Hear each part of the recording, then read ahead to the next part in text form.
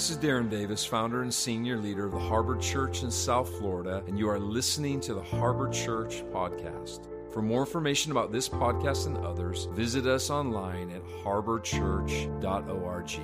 Enjoy the podcast. So, I was sitting here and I heard this phrase this morning for the first time. A purpose that is not rooted in presence is simply performance. Purpose meaning that which you do outside of yourself that does not and has not been inspired, motivated, cultivated, matured from a place of conscious intimacy, enjoyment with the presence of God is simply performance.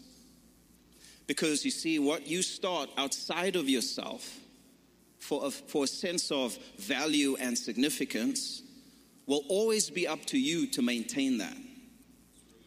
And we're going to go into this in a minute. And that's what Jesus was talking about when he says, what does it profit a man to gain the whole world? And we can break it down. We are all called to different worlds. We have different gift mixes, different wirings. What does it profit a man to gain his world but lose his soul? And the word there for soul, you can think of your true self, your innermost being, that steady, grounded, consistent, no performance, no man-pleasing, no fear of man, that part of you that we go in and out of on a daily basis if you're like me. Amen? Do you guys know what I'm talking about?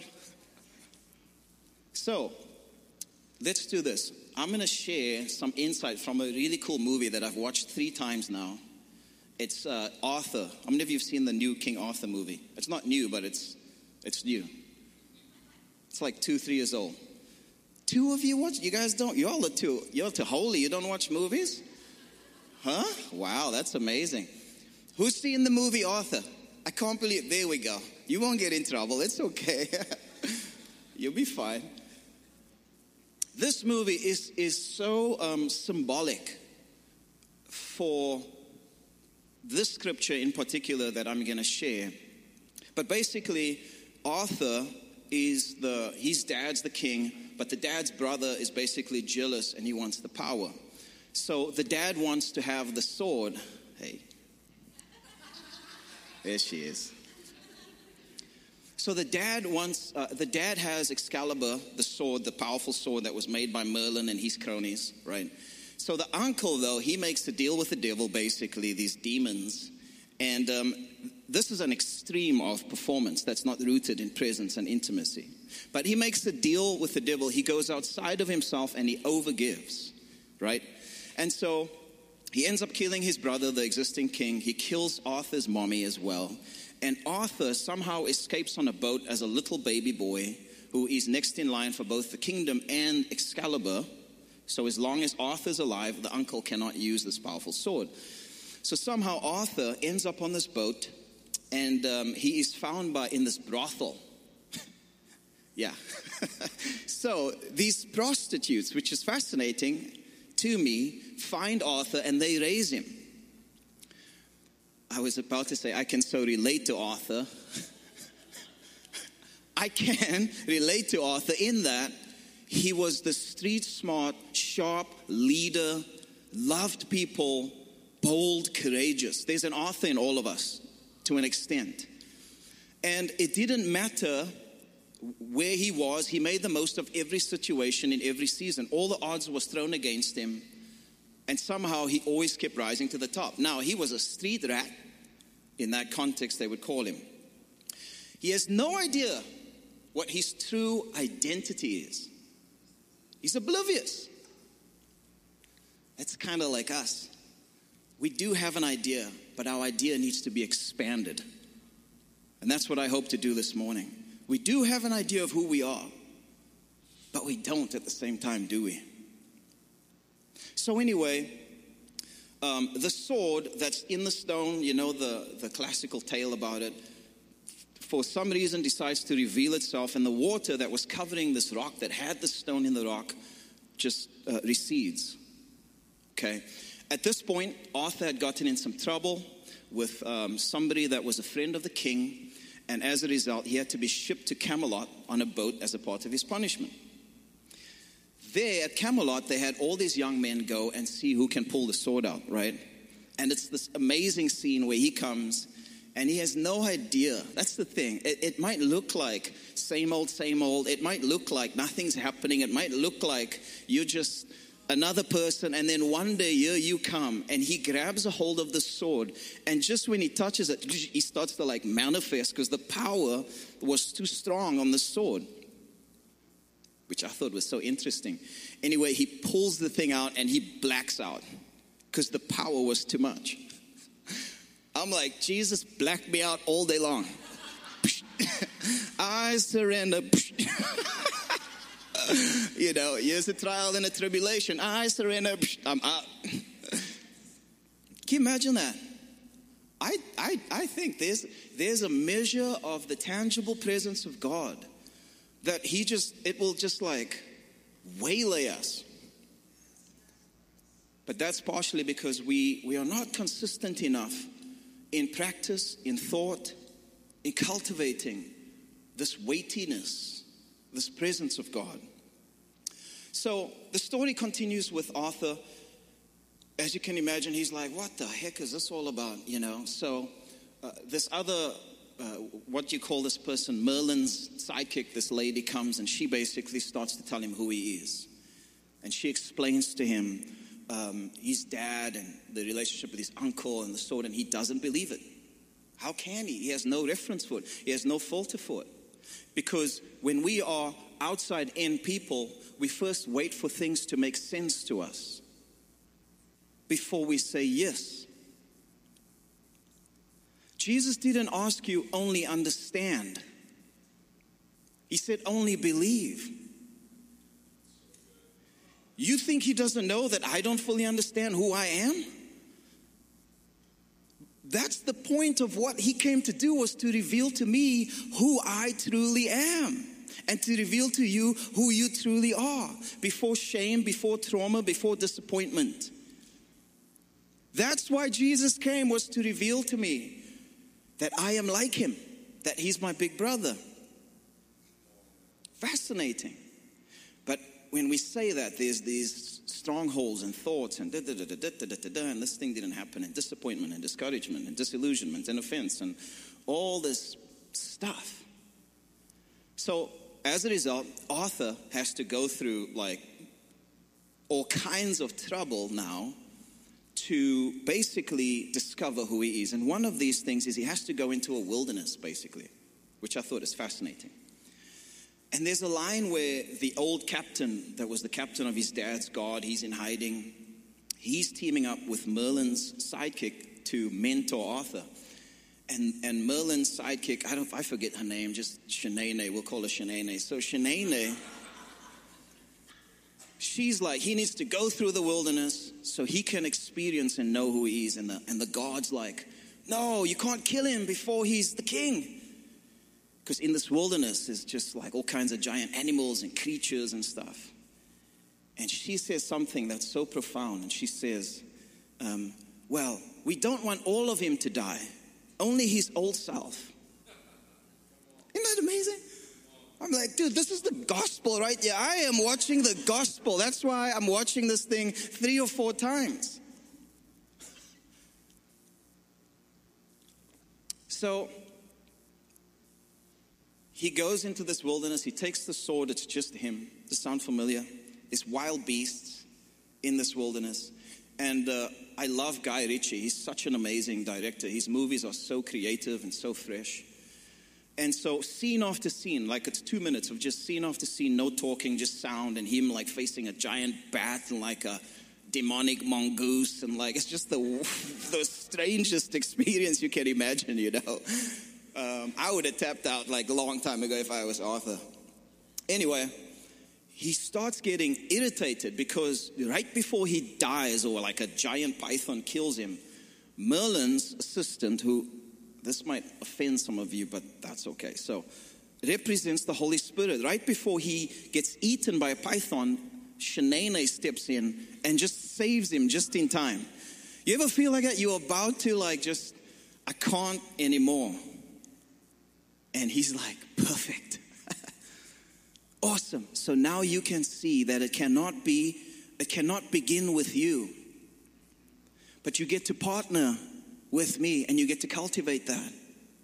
And I grow in trust more and more. I grow in surrender, divine surrender more and more, so that the divine faith of God can influence me, so that I can live in a state of perpetual faith.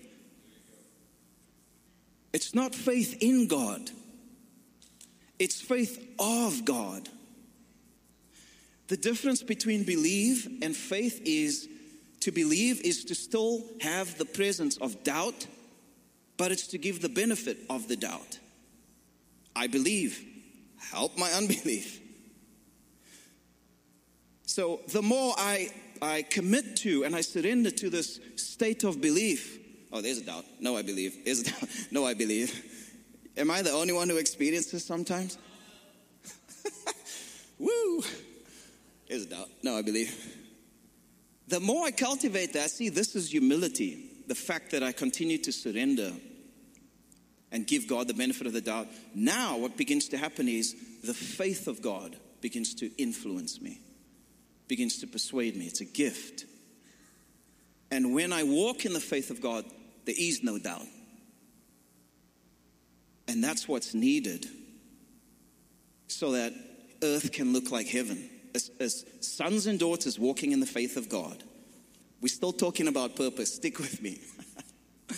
So Arthur comes out on the other side, and eventually he gets so mad at these creatures, like just annoying him. It's almost like he realized, listen, I'm not going to die. I'll be okay.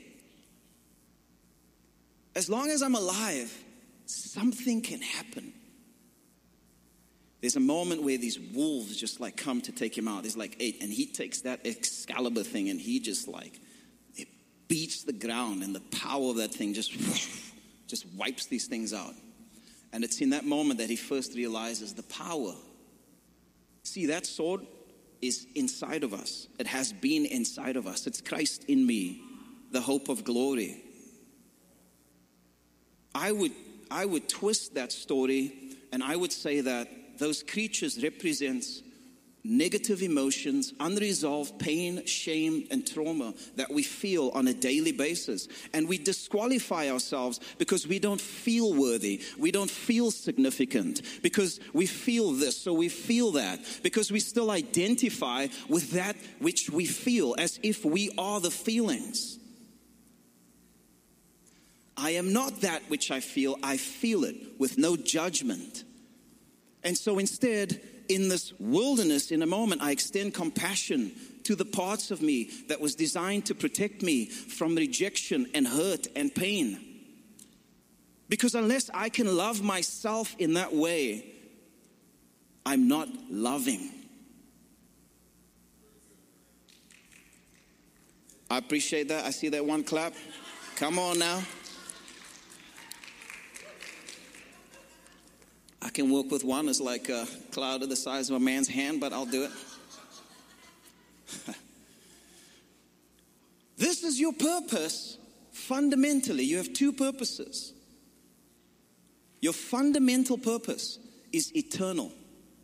It is an inside-out reality. It is abiding in me, and you will bear much fruit. That is your fundamental purpose. From this place of fundamental primary purpose comes what I call your secondary purpose. And your secondary purpose is seasonal. It changes. How many of you have done something differently over the last 10 years? Nobody. It was just 4 years ago where I was on full-time staff at this church, and I started feeling a change in season. And that was one of the most uncomfortable, unpleasant, hard transitions of my life.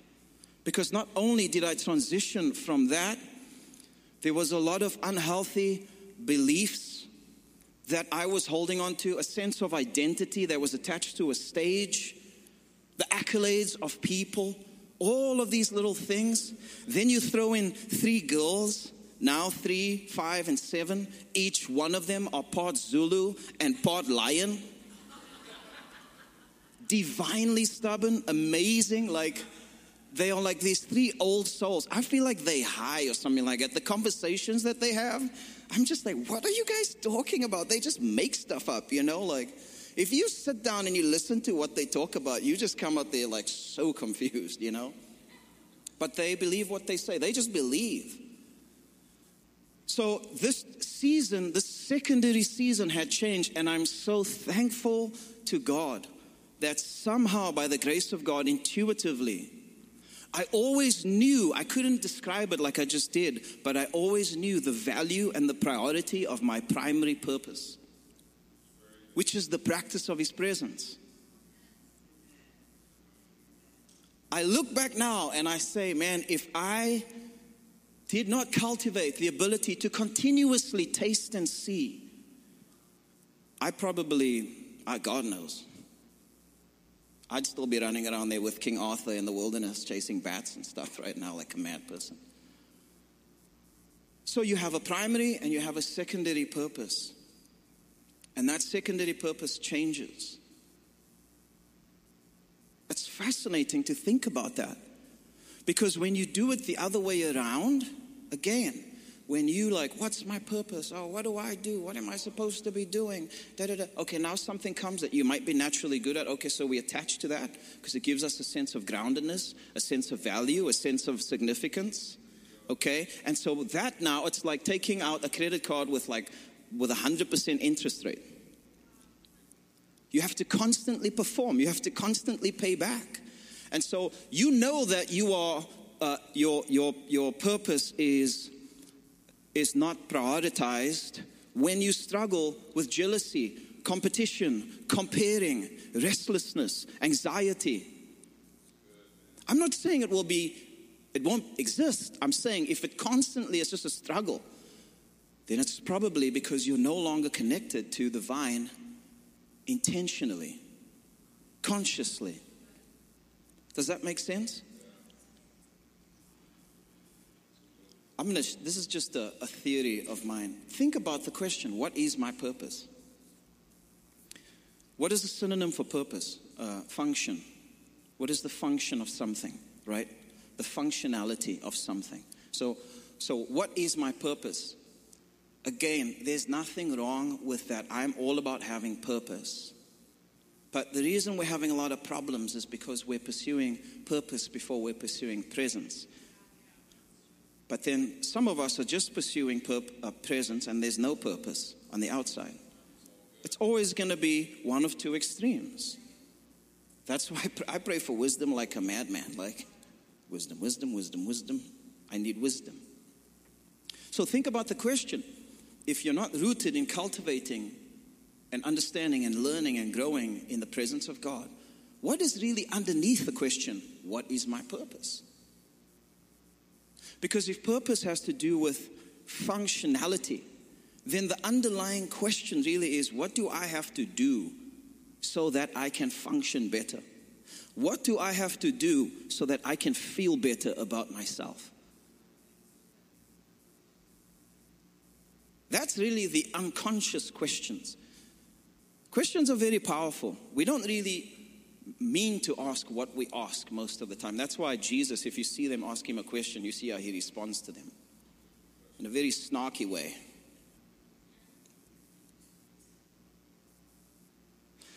Pull up, Mark 8. I want to finish the story with Arthur, and then we're going to wrap it up with this verse. So that's the first time he realizes who he is. He kills these wolves. So fast forward, a couple friends of his, one in particular, gets killed by the king. The king's army kills his friend, catches the friend as they're pursuing Arthur.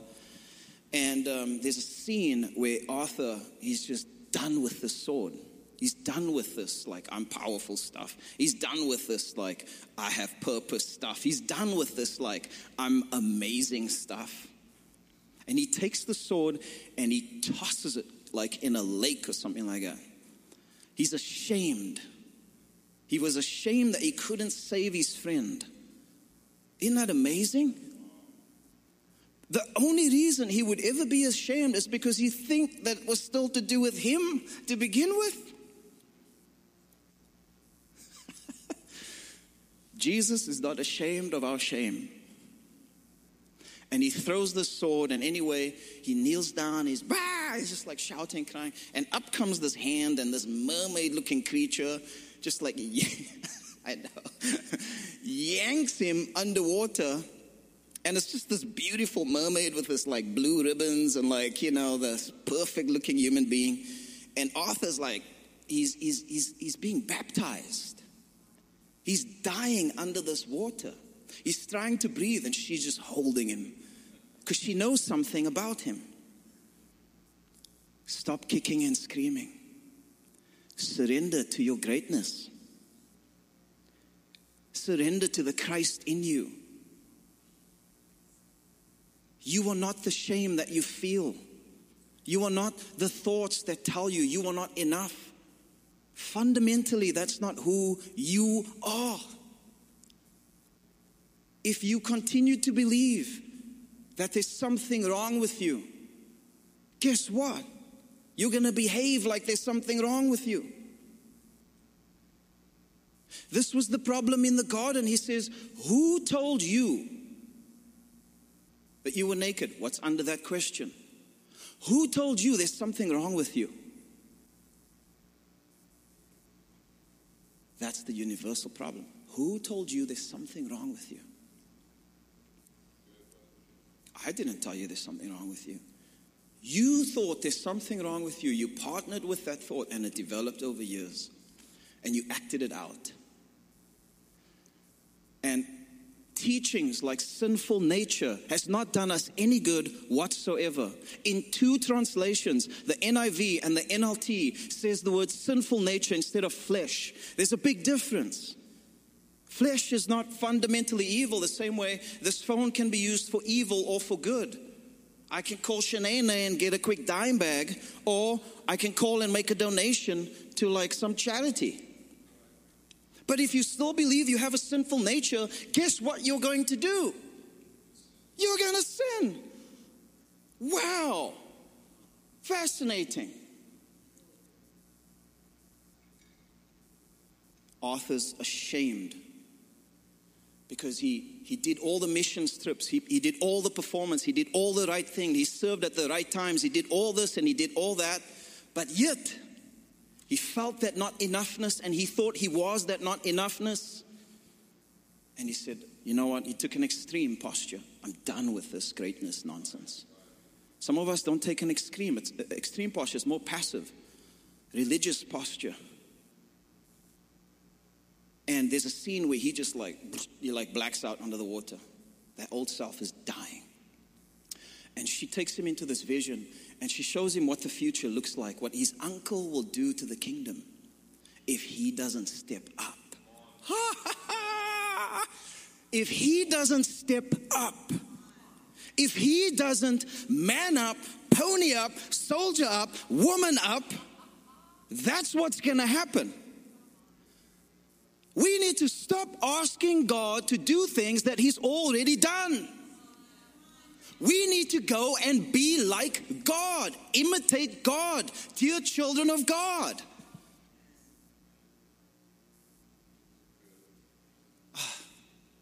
And when that shame comes and when that doubt comes, that's your moment. That's your purpose right there. You want to know what your purpose is? That's your purpose in life. This is you not losing your soul. And as you pursue that purpose and you prioritize this purpose where you are honest with yourself, you will bear much fruit. And this fruit will remain. Nobody can take it. You don't have to be insecure about this fruit. And Arthur realizes, oh snap, I got to step up. And he comes to, oh, he rises again. In him we were risen. We died in him and we were already resurrected in him. This is mystical language, people. Don't try to understand it. Just say, there's something about this that I can relate to, so I say yes. And the more you say yes, the more you'll understand it.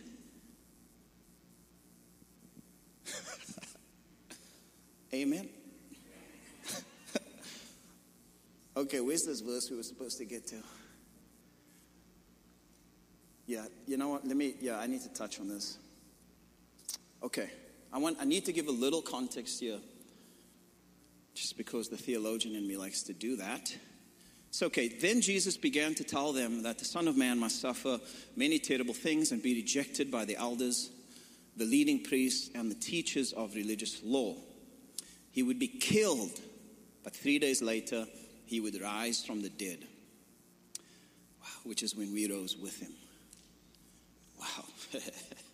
As he talked about this openly with his disciples, Peter took him aside and began to reprimand him for saying such things. Just imagine that. That's like Jesus, like just sharing his heart, and Peter's like, hey bro, come here. Mira, ven aquí.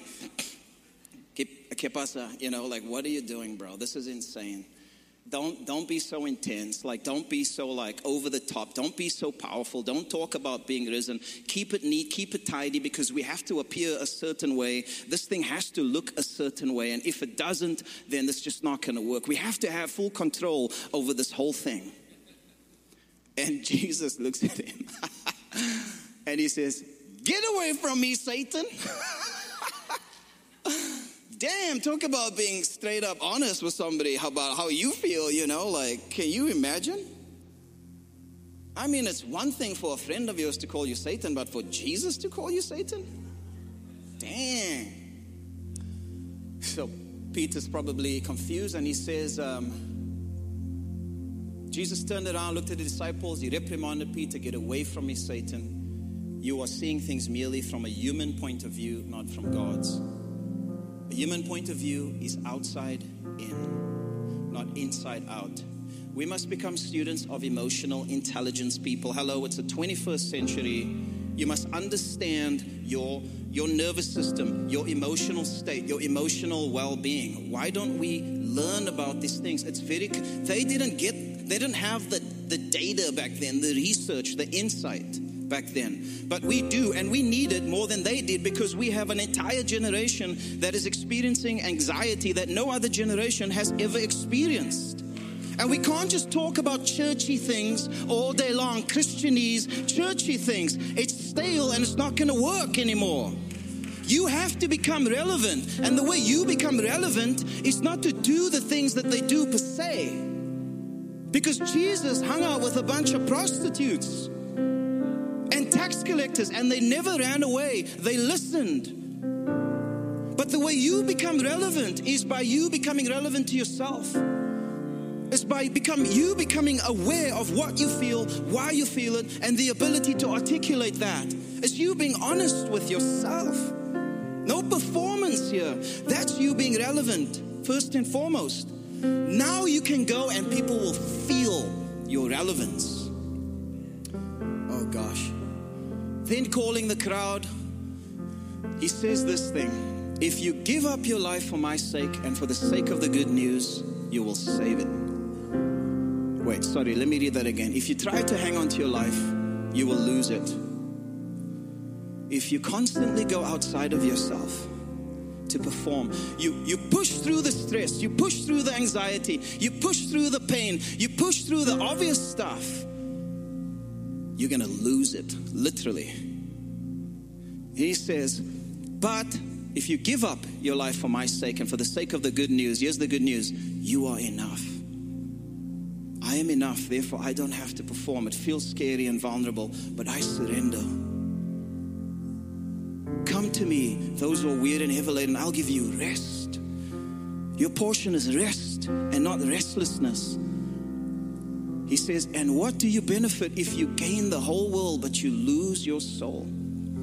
your true self? Is anything worth more than who you fundamentally are, who I've known you to be before you were even born? The real you. Is there anything more precious than the real you? I look at my daughters and it bothers me when I see shame telling them who they are not.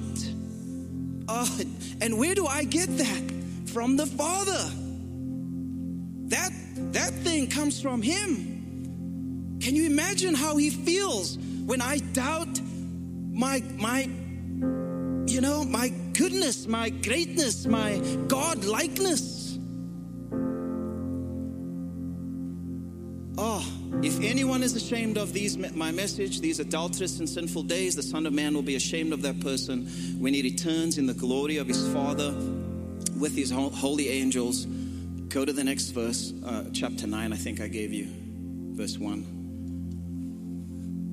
Jesus went on to say, I tell you the truth, some standing here right now will not die before they see the kingdom of God arrive in great power. I'm going to end with this. The reason I added that last part and the context of this scripture up until now, how I've understood it, is you lay down all of your dreams, you lay down all of your desires, anything that's one extreme, anything that looks amazing, feels amazing, any inspiration. If your gift is to make money, don't make money because you got to stay poor because that glorifies God. That's one extreme. The other extreme is the complete opposite of that.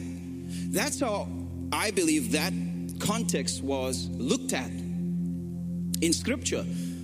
Because in verse 1, he talks about this like eschatology that's supposedly going to happen. And it also partially explains why our cities have not yet been transformed and why the Christ carriers are not yet the ones who are leading culture and transforming culture, because we've given away the very thing He's given us to steward. But here's some context. Look at what He says. I tell you, some of you standing right here will not die before you see the kingdom of God arrive in great power. ... then you'll die. The some of you. Essentially, that's what he's saying. So what's the context of what he's talking about? If you back up, go back to that part with the sinful and all that stuff. I think the previous one. Oh yeah, go back. The adulterous, and my message in these adulterous and sinful days. He was talking to the religious Pharisees in this context. All scripture is written for us. All scripture is written for us, not all scripture is written to us. In this context, he's saying, go research the destruction of Jerusalem, AD 70. You won't see it in scripture, but if you read the writings of Josephus, you will see the destruction of Jerusalem. And it talks about what he's saying. Hey, this generation, some of you're going to experience this judgment that's coming. And then you're going to die because of this destruction that's coming. I don't have time to break the whole thing down. But it is important for you to understand the context so that you don't give away your goodies out of fear and out of shame. What Jesus was saying is that if you, for His sake, lay down your life, you get Excalibur, you get the greatness, you get the gifts, the anointings, all that good stuff. It doesn't matter whether from this place of intimacy and presence, it leads to the fashion industry, entrepreneurship, a teacher, a doctor. All that stuff requires gifts and talents. He's not saying lay that down, lose that at all. Isn't that amazing? Purpose that is not rooted in presence is merely performance. And it's very, very easy to believe that you're good when you are externally successful. But in the midnight, when you are all by yourself and that restlessness comes, and you can't even just sit still and smile and enjoy the sound of the piano, or enjoy a conversation and just be present with somebody long enough to sincerely have compassion and love towards them. Being successful outside in first is very dangerous. It is why we see what we're seeing on extremes right now happening in the world. So my call to us this morning is to prioritize your fundamental purpose in life. And that is to rediscover the real you. I am so committed to this. And there are times where I throw away the sword. Maybe 1 or 2 days a week. I throw that sword. I'm done. I'm tired. I need a break. And then I'm walking and it's like a boomerang. That sword just comes back. Because he's so committed to me and to you. Prioritize your soul, people. Can you stand with me?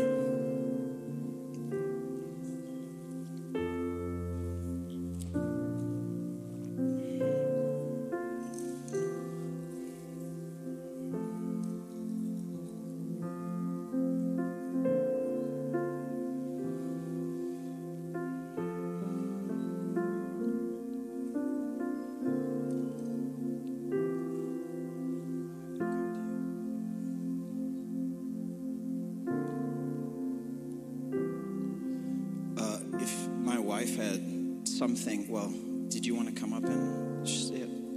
Yeah, come quickly. This is my better half. This is my Excalibur right here. Go ahead. Hey guys, it's good to be here with you all today. I'm just feeling like really, really strong in my spirit right now. I just want to pray for 3 things. And if you could just hang with me here for a minute. I know we're wrapping it up. Let's just close our eyes. I know that the Lord is going to break in right now really powerfully. And anybody watching online as well, I feel the same.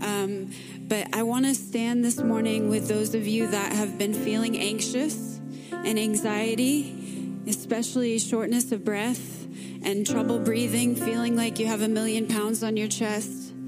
That's the first one. The second one, I want to stand with those of you that have been feeling tremendous fear and terror. I heard the word terror, especially like a literal panic in your body and your being and your spirit and your mind, feeling so afraid, whether it be the condition of the world or just in general. Terror is the second one. And the third one is infertility.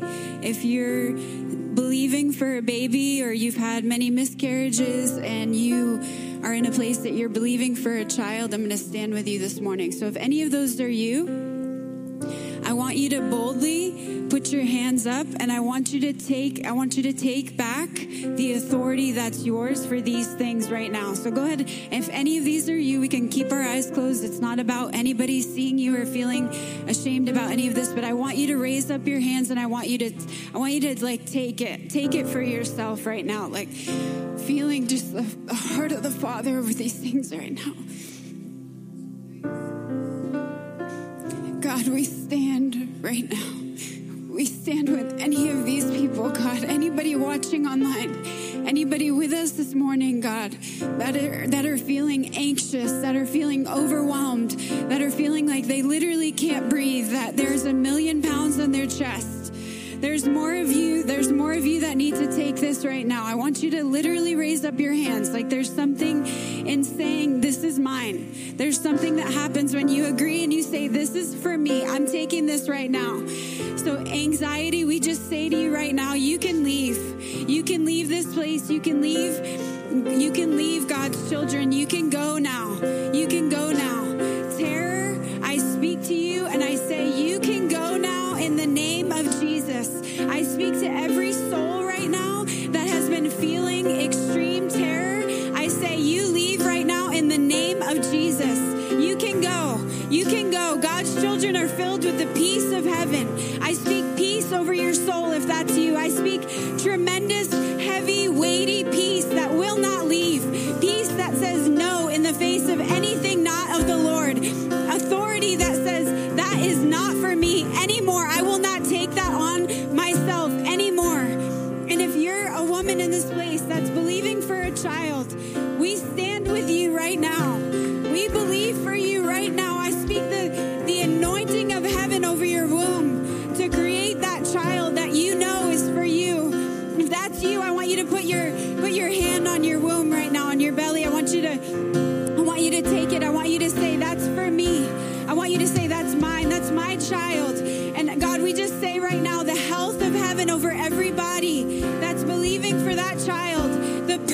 perfect timing of heaven, that any plan that's trying to stand in the way, God, of your children coming forth on this earth at the perfect timing, we say no more in the name of Jesus.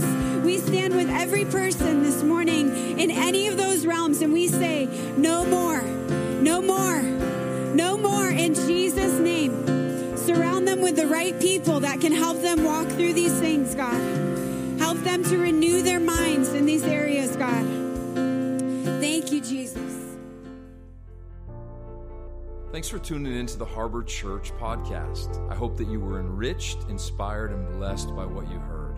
Please subscribe on the podcast app and be sure to follow us on Instagram, YouTube, Facebook, and Twitter. You can also download our Harbor Church mobile app. Thanks for listening, and we'll see you next time.